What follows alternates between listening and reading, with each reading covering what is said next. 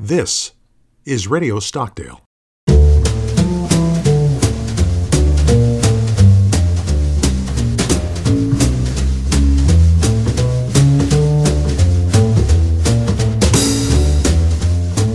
Welcome to Radio Stockdale. I'm your host, Michael Sears, at the Stockdale Center for Ethical Leadership. A little bit of a twist with this podcast.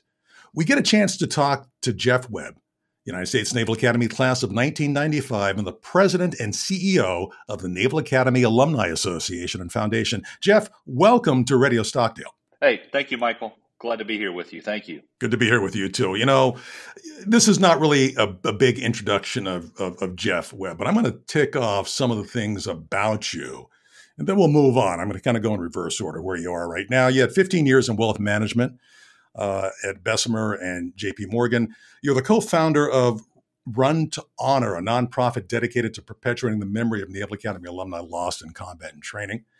5 years in Naval Special Warfare, including a SEAL platoon commander, among other posts, BS in Ocean Engineering at the Naval Academy, and an MBA at UVA. Anything I'm missing? I think you hit all the big ones, Michael. You didn't mention my wife, who is an important part of my story. So I would add in that I'm married to Shannon Webb, who's a class of 2004 graduate and served as an EOD officer. And we have 4 children together. You know, it's always good and very important to mention your wife. And as we start this story, I'll mention my wife just for a second because, you know, she's a pretty smart person, and she tells me all about this random walk I've been taking for the last 40 plus years, you know, through my career. And that's what I want to talk about with you, because I want to talk about this concept of becoming blue and gold. I want to talk about how you got to where you are. And let's start, if you don't mind, to talk about who you were before you came to the Naval Academy, before you became a midshipman. Sure. You know, I grew up in an Air Force family. So my father was a career Air Force pilot, and my mom was a wonderful Air Force spouse. And we moved all around the country and the world. And one of those posts for my family was my father serving at the Pentagon, which involved us spending weekends in Annapolis. And I was exposed here to the Naval Academy at the opportune age. From 5th grade through 8th grade, I was spending many weekends in Annapolis because we had a little sailboat that we'd spend time on.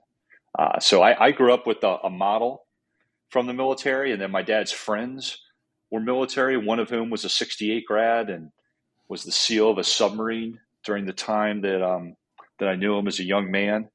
And seeing midshipmen walk around in whites and touring a submarine and watching Top Gun and watching the movie Navy SEALs when I was in high school all added up to me being highly enthusiastic about serving and coming to the Naval Academy specifically. Tell me a little bit more about that experience. What was the experience like for you to blend that identity of who you were, how you grew up, with your identity once you got to Navy? You know, I don't know that I came in with a tremendous identity other than I was familiar with part of the military, and I was a hardworking high school kid who had big dreams of serving in the Navy. But I would say the Academy was integral in shaping an identity for me. You know, I think I identified as a good kid and a decent student and hardworking athlete, good teammate, that kind of thing. But shaping myself as a future officer and as a leader, that's what took place here at the Naval Academy. Did you know what you wanted to do when you got here? I thought I did. I thought I wanted to fly planes. I wanted to be like my dad. I wanted to be like Maverick. So I was part of that era, and I was generally aware of the SEAL teams. I mentioned the movie that I saw in high school, which, of course, is nothing like what the SEAL teams are really like. But anyway, it was exciting and thrilling. But I didn't know that you could do that from the Naval Academy. But then I got here and I did some summer training, got a chance to go to dive school. I met some upper class who were headed in that direction, who were very influential on me. And I set that as my goal after plebe year to seek a SEAL billet.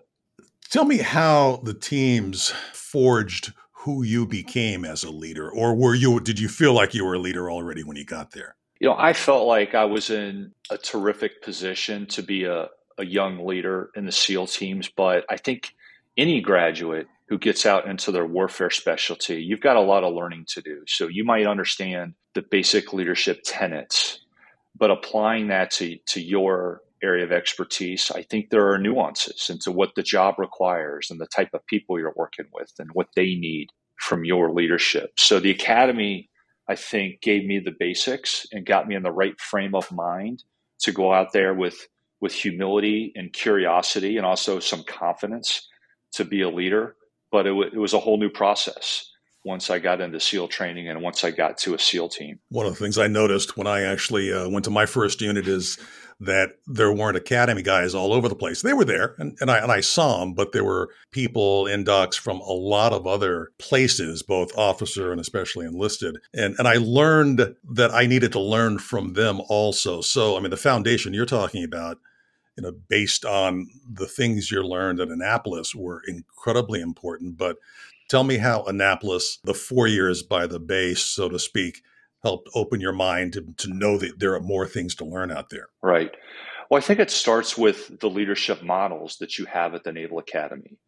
And in my case, there were some company officers who were very influential, some senior enlisted SEALs who were stationed on the yard at the time. And that was the early days of the senior enlisted SEAL advisors or senior enlisted advisors of any kind. And then midshipman leaders, some of my classmates who led me at various points, and the upper class. Having all of those different models and having that training here at Annapolis gets you in the right frame of mind, get you prepared to go out there, like I said, with the curiosity and the humility to learn your job. And you bring up such an important point for the SEAL teams, it sounds like for you as well, about how critical the senior enlisted are to your development, where you have rank and positional authority over them, but they have the experience. They've done 4 deployments. They've been to all the schools. They've been in combat. They've been in all kinds of operations. They've seen all kinds of different leaders. Yet, here they are as a resource to you if you know how to accept it and how to work with them the right way. I think you're absolutely right. Let's expand that a little bit. You did your time. That doesn't mean you were convicted of anything here, Jeff, but you did your time. and you've had another career outside. Tell me how the academy, the yard, your experience in the teams shaped your concept of leadership with the things you've done since you left the Navy. Yeah.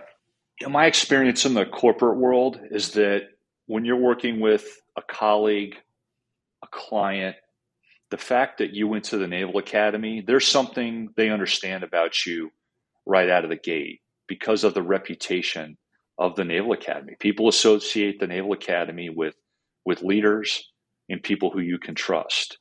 And establishing trust is important in any line of work. But in my experience in the financial services world, it was critical to be able to build that. And being from the Naval Academy, gave you that start in a sense, maybe set you off on the right foot. But then you had to prove it. You had to reinforce why you are trustworthy and be a good teammate and be a good client person in my case. I like what you're saying. You walk into a meeting, you walk into a room, someone sees your ring or whatever, they know you're a grad, and all of a sudden, you've got this, this mantle that you can stand upon, but then you've got to prove yourself as you go forward. Now, you've done a lot of that stuff, and now you're back. What do you want to accomplish now that you're back?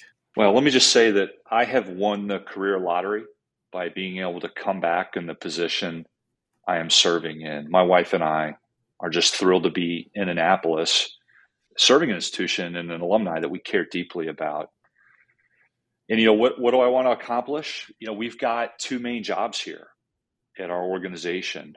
One job is to support the Naval Academy. So each decade or so, the superintendent will work with us at the Naval Academy Foundation to help us understand what the Naval Academy needs to achieve excellence in areas that the government might not support. So for me, we're working on some very ambitious goals to serve the Naval Academy by organizing private philanthropic support over the coming years. Now, this support happens all the time. It's ongoing. As you know, we have an important relationship, our donors do, in supporting the Stockdale Center. But we get very strategic about it at certain times, and we're in that mode right now. So that's one job, is to continue to deliver much needed support at the Naval Academy. And the second job, what I really want to do is have an impact on our alumni's lives. We are here to support and serve our alumni through various programs, and people might think of reunions and shipmates and Army, Navy, and those type of activities when they think of us at the Alumni Association and Foundation. But we really want to have impact and meaning all throughout our members' lives, whether they're looking for a new career, whether they're getting older and need different types of support from us or from their shipmates. So those are a few of the big things that we're focused on right now. Jeff, I really like what you're saying about the alumni focus, especially because, perhaps this is one of the first entrees into, a program like this around becoming blue and gold. There are 60,000 alums out there with 60,000 stories. And, I love hearing your story about who you were before you got here and how the yard shaped you and what you've done since then. We're going to do more of these, right? We are. And we are storytellers. We tell stories through Shipmate. We are helping our distinguished graduates share their stories when they are recognized. So we are trying to find more and interesting ways to share more of our alumni stories. And technology enables that, and creativity of using the existing platforms enables that as well. So let's, on the way out of this, Jeff, let me ask you the $64,000 question. What makes the yard so special as an incubator for ethical leadership? We ask so much of our midshipmen that there is an intellectual, a physical, and ethical rigor that is required for them to perform everything that they are asked to do. And so when I think about what we need from our mids and how they are trained, it's just such a unique incubator where they're being developed in all these different dimensions all at the same time. And there's really no hiding, and there are no shortcuts in their development. And the fact that everything that they do is grounded in the honor concept, and that is such an important part of the culture where they learn, if they didn't know already, how to do the right thing and behave the right way. And just having that as a moral anchor to all the different ways that they're developing here, I think makes the place special. Mr. Jeff Webb, President and CEO of the Naval Academy Alumni Association and Foundation, thanks for joining us on Radio Stockdale. You're welcome, Michael.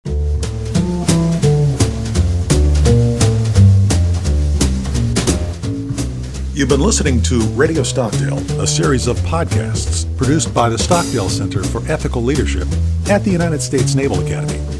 You can hear more podcasts at stockdalecenter.com/podcasts.